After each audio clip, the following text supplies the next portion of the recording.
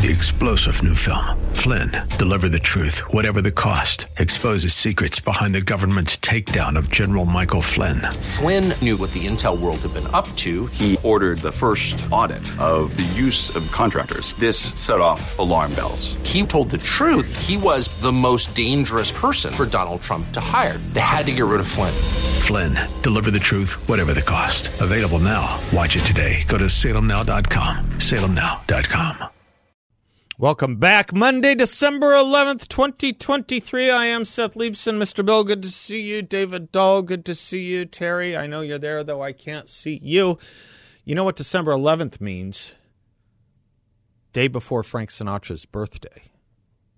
December 12th is Frank Sinatra's birthday.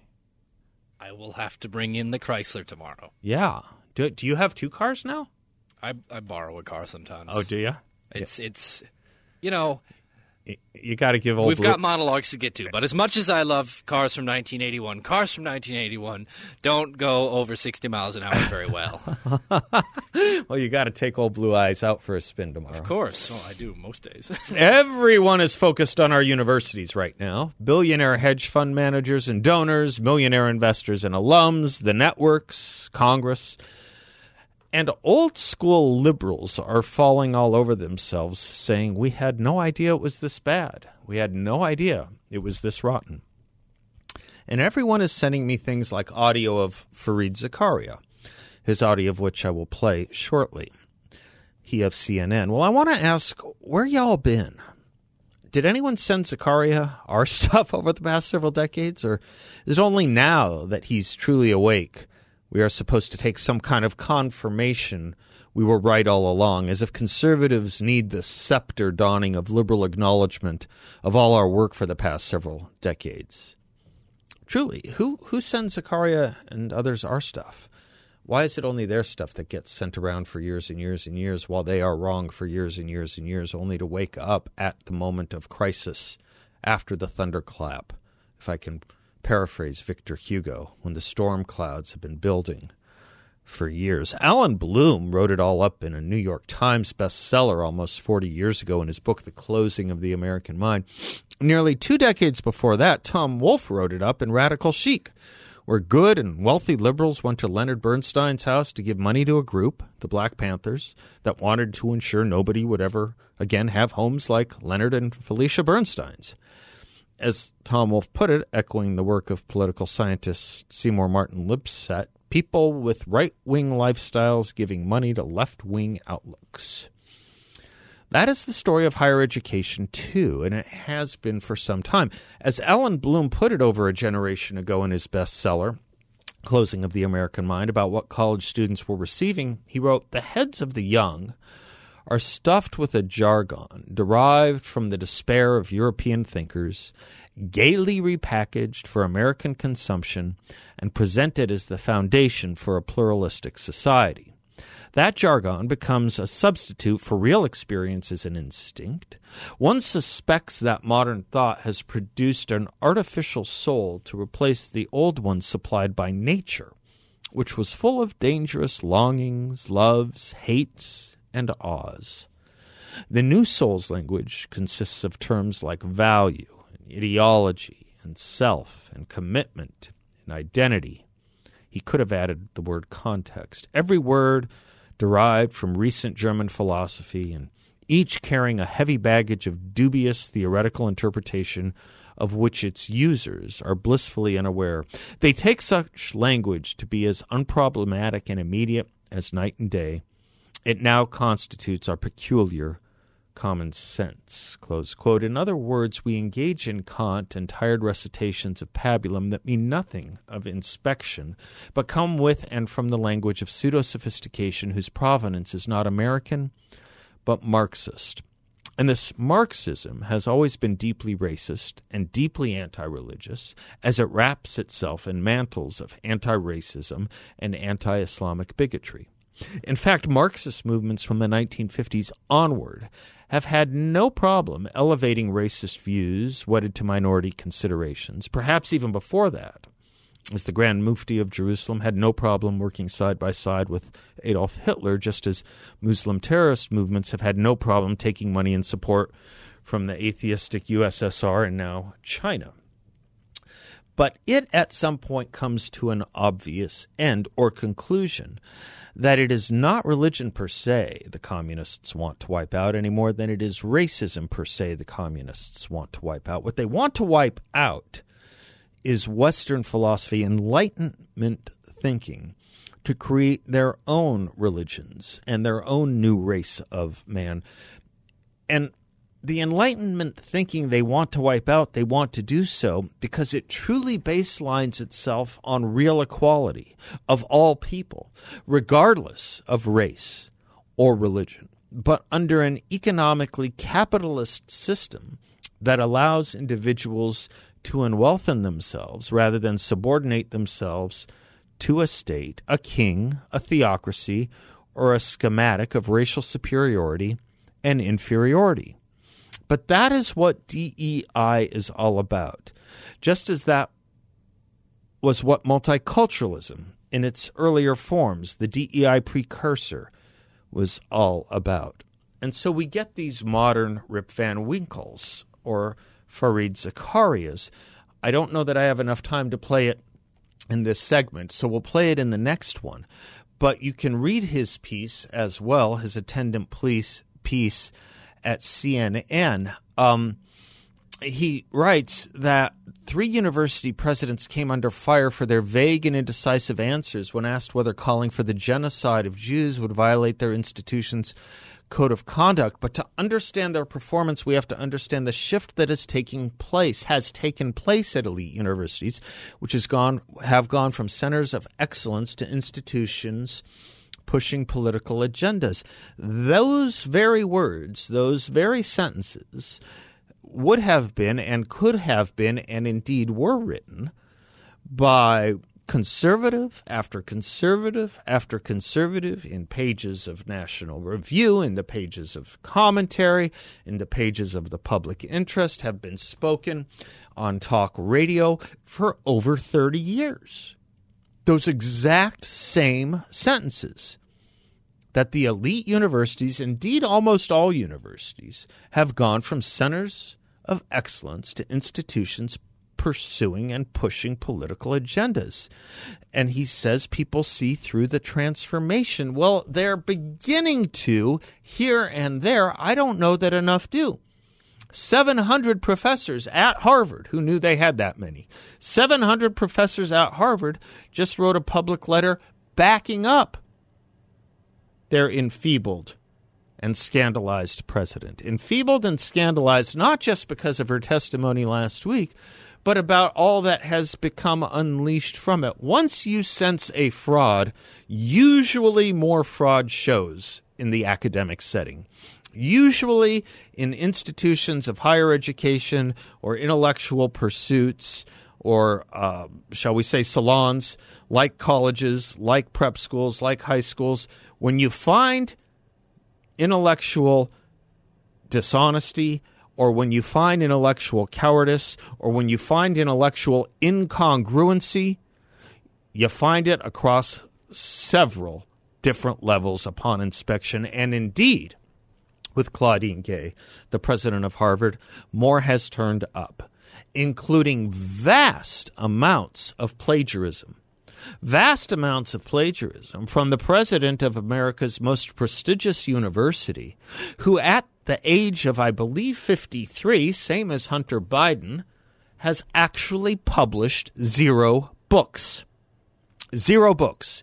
President of Harvard University she is both the symptom and the cause of not only race-based affirmative action and DEI multiculturalism. She is its problem, and she is its solution. This is rampant throughout academia. People are getting a look under the hood of it, and the wagons are being circled, particularly by the faculty of Harvard, which 10 years ago would have never accepted this for a moment, and now pushes it and bruits it around the rest of America's university and college system. We have it at ASU as much as they have it at Harvard. And I don't know if we can ever get to the bottom of it and root it out. I just don't know if these institutions are salvageable. I'm Seth Leibson, 602-508-0960. We'll be right back. We kind of need the better part of this song. You know, not the Les Brown and his Band of Renown. That's the Band of Renown. We need the Les Brown part. We need...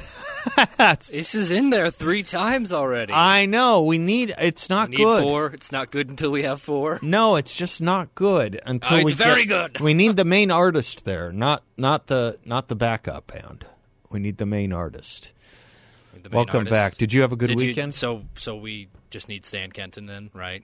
Oh, stop. Right? Is that Stan Kenton's band? No, but Maynard was in Stan Kenton's band. Yeah. That's well, my no point. one wanted to listen to... Okay. What was that you were just about to say? Okay. I think you understand that, which I am trying to say. I do. I understand it intimately well, which is why I can riff off of it. Yeah, I guess. I hope you had a good weekend. Did you watch any good movies? I don't think so. But you know what I did do? What? I went to Book Gallery, which we talked about, about a month ago. Over with on John Indian Shattuck, School, which is where I got you the found Shattuck Stephen book. Shattuck's book. Yeah. Yeah, do you know that he's a fan of the show? No! Hope he's listening right now, but he remembered you, and do you know what he said, quote? He said he remembered your intense focus. Really? Yes. I had an intense focus? Apparently that day you did. And I was looking for Christmas gifts and found some treasures, and I also found some personal treasures. They had some old James Bond paperback books, and I remember having those when I was a little boy, and I filled out some of my collection. I don't think anyone's ever accused me of having intense focus. Usually they complain about my distractedness. Have you ever seen me have intense focus? Would you ever describe me as someone with intense focus? Every day from 3 to 6. Can you play Fareed Zakaria? Indeed we can. Here's my take. When one thinks of America's greatest strengths, the kind of assets the world looks at with admiration and envy, America's elite universities would long have been at the top of that list. But the American public has been losing faith in these universities for good reason. 3 university presidents came under fire this week for their vague and indecisive answers when asked whether calling for the genocide of Jews would violate their institution's codes of conduct. But to understand their performance, we have to understand the broad shift that has taken place at elite universities, which have gone from being centers of excellence to institutions pushing political agendas. People sense the transformation. As Paul Tough has pointed out, the share of young adults who said a college degree was very important fell from 74% in 2013 to just 41% in 2019. In 2018, 61% of those polled said higher education was headed in the wrong direction, and only 38% felt it was on the right track. In 2016, 70% of America's high school graduates were headed for college. Now that number is 62%. This souring on higher education makes America an outlier among all advanced nations. American universities have been neglecting a core focus on excellence in order to pursue a variety of agendas, many of them clustered around diversity and inclusion. It started with the best of intentions. Colleges wanted to make sure young people of all backgrounds had access to higher education and felt comfortable on campus. But those good intentions have morphed into a dogmatic ideology and turned these universities into places where the pervasive goals are political and social engineering, not academic merit. As the evidence produced for the recent Supreme Court case on affirmative action showed, universities have systematically downplayed merit-based criteria for admissions in favor of racial quotas. Some universities' response to this ruling seems to be that they will go further down this path, eliminating the requirement for any standardized tests like the SAT. That move would allow them to then take students with little reference to objective criteria. Of course, those who would suffer most would be bright students from poor backgrounds who normally use tests like the SAT to demonstrate their qualifications. In the humanities, hiring for new academic positions now appears to center on the race and gender of the applicant, as well as the subject matter, which needs to be about marginalized groups. A white man studying the American presidency does not have a prayer of getting tenure at a major history department in America today. Grade inflation in the humanities is rampant. At Yale, the median grade is now an A. New subjects crop up that are really political agendas, not academic fields. You can now major in diversity, equity, and inclusion at some colleges. The ever-growing bureaucracy devoted to diversity, equity, and inclusion naturally recommends that more time and energy be spent on these issues. The most obvious lack of diversity at universities, political diversity, which clearly affects their ability to analyze many issues, is never addressed, showing that these goals are not centrally related to achieving or sustaining or building excellence. Out of this culture of diversity has grown the collection of ideas and practices that we have now all heard of: safe spaces, trigger warnings, microaggressions.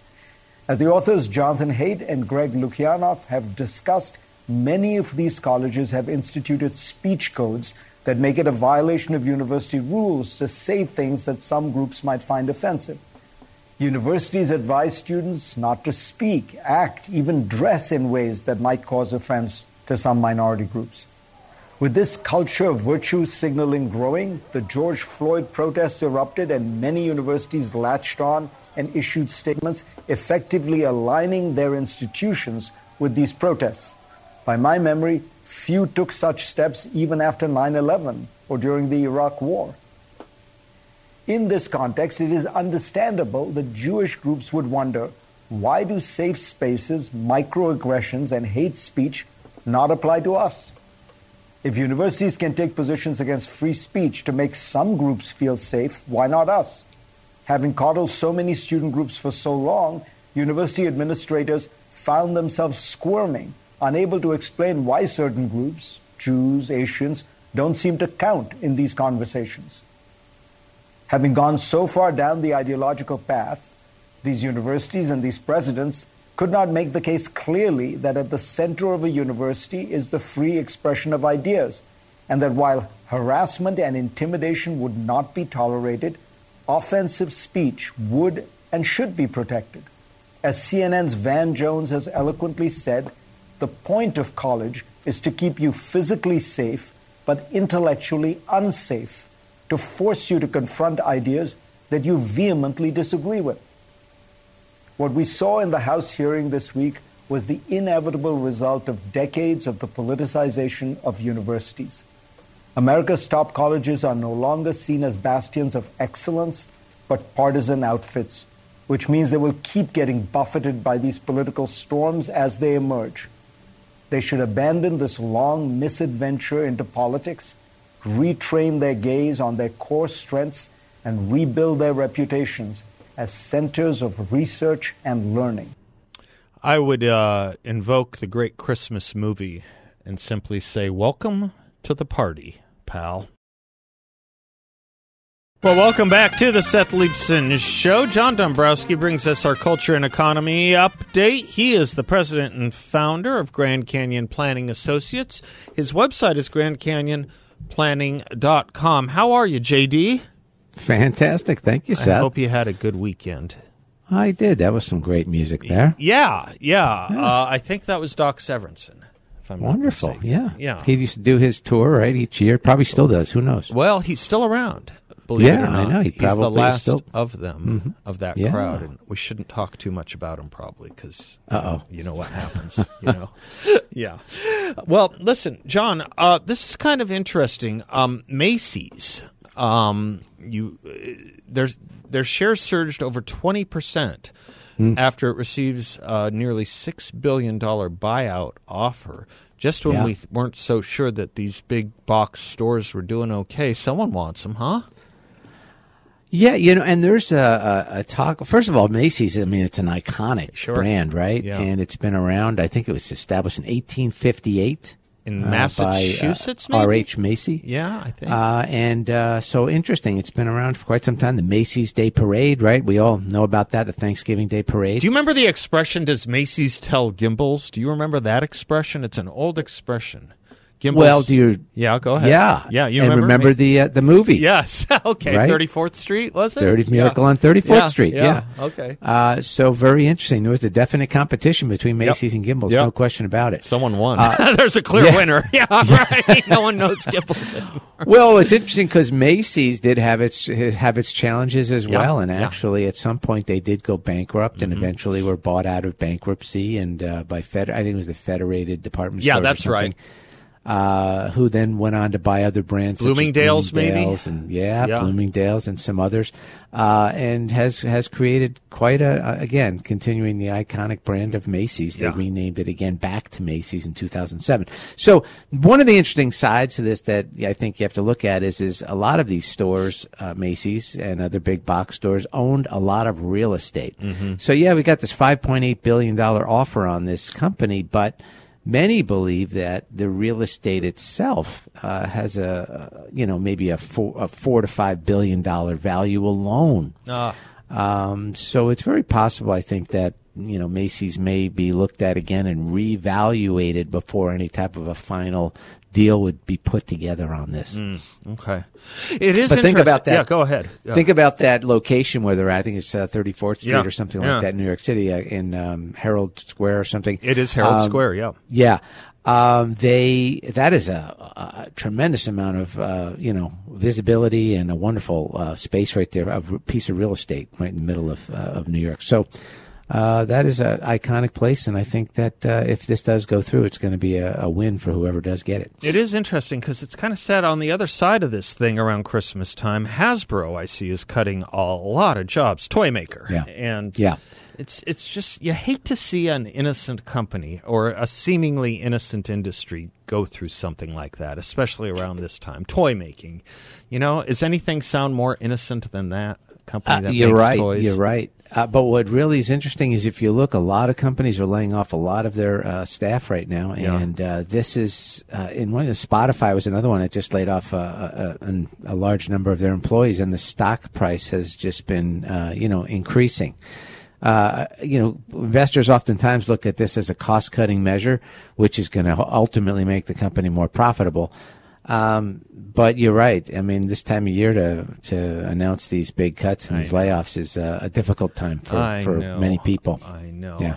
It's just kind of sad. It's kind of an innocence loss. But, of course, these aren't really American companies in so many decisive respects many anymore. Cases, anyway, that's true. Right? Yeah, they're just very true. not.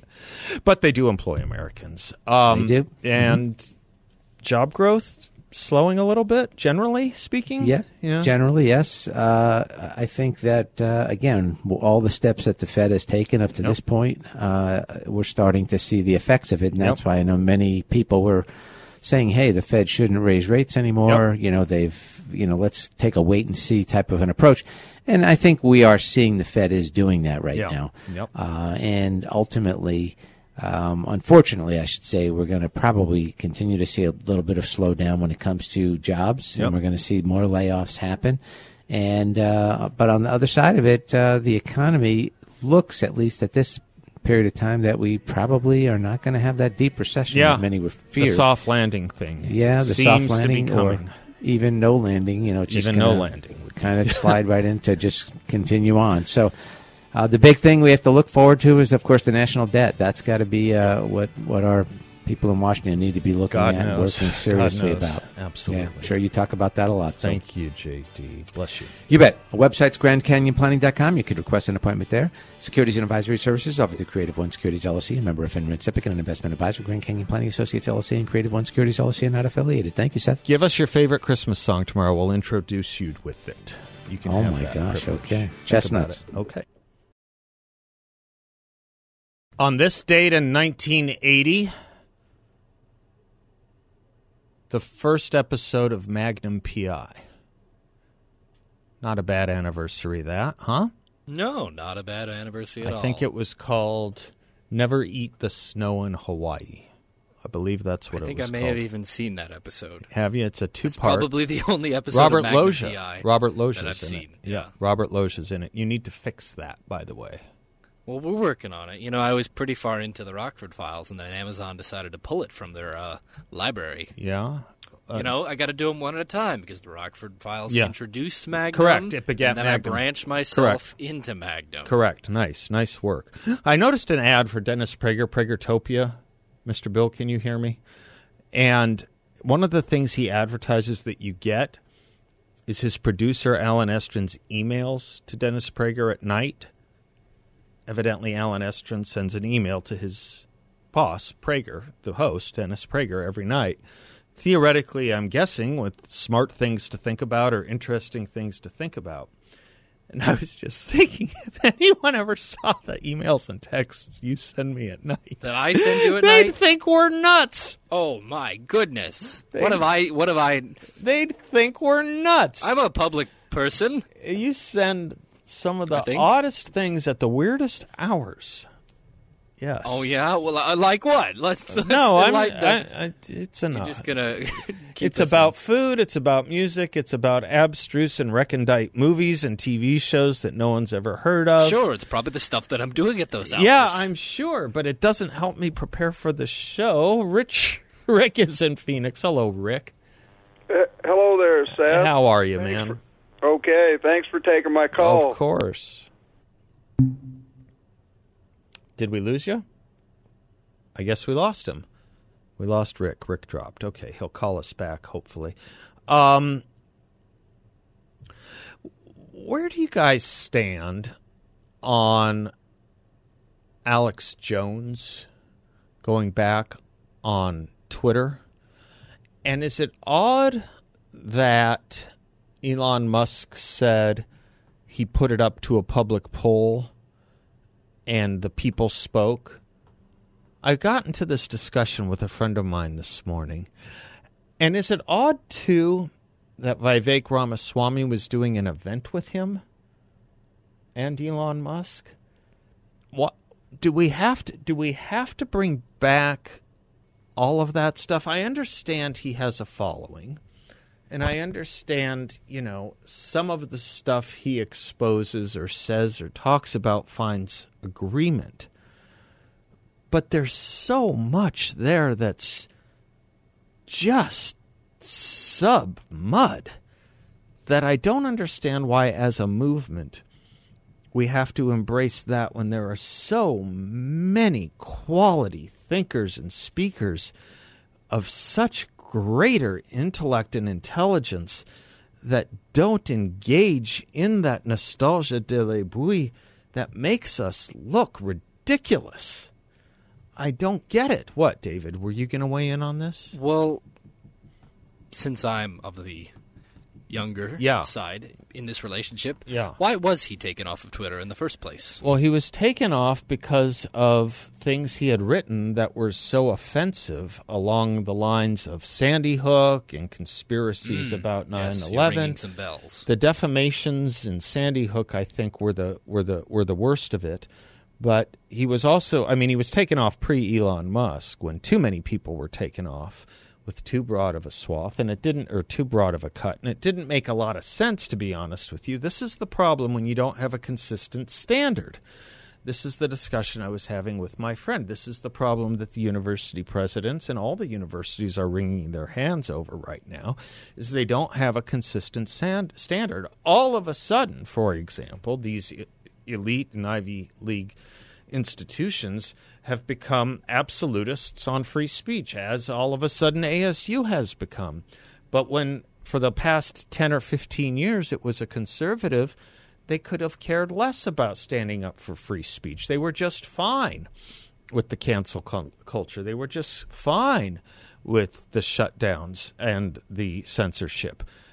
Do I need to remind what happened to Riley Gaines at San Francisco? She was put in apprehension and fear of her life, and the school defended it. It didn't denounce it. It defended it. And how long did it take Stanford for them to correct a dean at the law school shutting down a federal judge? How long did that take? Or Charles Murray getting rocks hurled at him as if it were an intifada when he spoke. Or Heather MacDonald at Claremont McKenna. Claremont McKenna, which used to be known as Fort Reagan, had to give her speech at a place of remove in an alternate location where people could only watch it by closed circuit. Claremont McKenna, it brings up an interesting point. Another discussion I was having with a friend, Steve. Some of these places that were once conservative, they weren't conservative, really. Not really. One might say Hillsdale's conservative, but it really is an outpost. A place like Claremont McKenna, formerly Claremont Men's, had a couple conservative departments, but the faculty would have never been more than 40% Republican at most or at best. But that's what constituted conservative in the university setting. That's what constituted conservative in those days. If it had something more than 10%, I suppose. And not just in the hard sciences. Not just in the hard sciences, but in the arts, in the humanities, if you will. Okay. Do you want me to... Can I take Doug? Yes? Is he available? I can take Doug. Doug is in Maricopa. Hello, Doug. Hey, Seth. How are you? Well, first of all, I agree with everything you said about the Jones character. But I have a slightly different take. Maybe It's not really different at all. Okay. The frustration I have with you, Seth, is every time I'm all excited because I think we disagree, we don't disagree.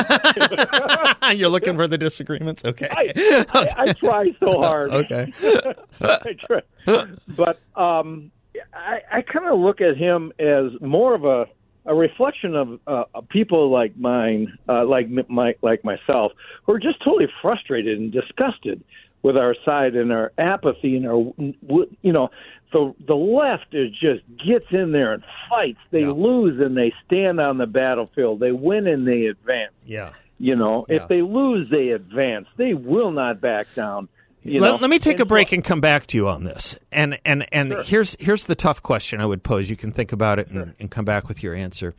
Is replatforming Alex Jones an advancement or a retreat? I'll let you take that on when we come right back. Portions of the show brought to you by YRefi. They have a secure investment, and it actually helps people. And with YRefi, you are in control. You can turn your income on or off, compound it, whatever you like. There is no attack on principal. If you ever need your money back, you get your monthly statement with no surprises, and there are absolutely no fees in this secure and collateralized portfolio where you can earn up to a 10.25% fixed rate of return. That's right. 10.25% fixed rate of return, and the investment is not correlated to the stock market or the Fed. Check them out at investYrefi.com. That's invest, the letter Y, then REFY.com, or give them a call at 888-YREFI-24. Doug in Maricopa, thanks for your patience, sir. Absolutely. Now, you have to pose that question to me because you posed a challenge. Oh, yeah. Is it an advancement or a retreat to replatform Alex Jones? A retreat. Yeah. But here's why. Yeah. It's perfectly understandable. Yeah. I'm disgusted. I can't stand it. I'm so tired of people running and hiding and praying. The whole, it's just, give me a break. Pray for the courage. If you say you're a libertarian, don't be a moron and run. and it's no, really. I used to keep track of the races. If you added the Libertarian and Constitutional Party to the Republicans and everything, we won the race. That's right. Oh God, it just pops my cork. That's absolutely right. Instead, these libertarian purists, and I have a lot of leanings that way. Sure, but I'm not a tactical moron. But that's right. They get 100% of nothing rather than 60% of something. Yeah. Now the left, on the other hand, they actually have brains. Right. Now, what they do is say, "I'm an extreme communist, so let's stick to the left." And we'll get there in 20 years. And we're like, nope. If we're not doing it this election, I'm going to commit political suicide. But I think everybody's disgusted. So what's happening with our gutlessness? We got to unite, hold together, And if you get 30% of what you want with an establishment, I am happy as heck. It's that line from the Paul Newman movie, isn't it? 10% of something is better than 100% of nothing. Exactly, something right. like that. But with that said, I still want to keep pushing our party more and more to MAGA, and I view MAGA more this way. They're willing to fight. They got a bone in there. They've bitten onto the bone, and they're going to be dogged about it. I view, Cruz and Rand Paul and those guys and Kennedy down in Louisiana. That's such a great point, the diversity of what constitutes MAGA, too, because I think in some respects someone might put Tom Cotton in there, too, in a certain category of it. Yep. And yet they all are a little bit different. And I'll say this, too, and you're welcome to stay if you want to talk more about this at the opening of the next segment, because I got to run. Mm-hmm. But I will say this. Alex Jones is easy to paint as a kook. He says nothing on the line of kookiness that isn't more representative of what the left's mainstream is. 3-star General Michael J. Flynn, head of the Pentagon Intelligence Agency, knew all the government's dirty secrets. He was one of the most respected generals in the military. Flynn knew what the intel world had been up to. He understood its funding. He ordered the first audit of the use of contractors. This set off alarm bells. The explosive new documentary, Flynn, Deliver the Truth, Whatever the Cost, uncovers the facts behind this scandal. Flynn told the truth. He was the most dangerous person for Donald Trump to hire. I find out the worst enemy that I'm going to face in my life is right here in America. They took my assessment and they wanted me to change it. And I was like, I'm not changing it. They had to get rid of Flynn. With in-depth interviews, archival footage, and never-before-seen personal records of the man behind the headlines. I just felt like I was drowning. Flynn, Deliver the Truth, Whatever the Cost. Available now. Watch it today. Go to salemnow.com. salemnow.com.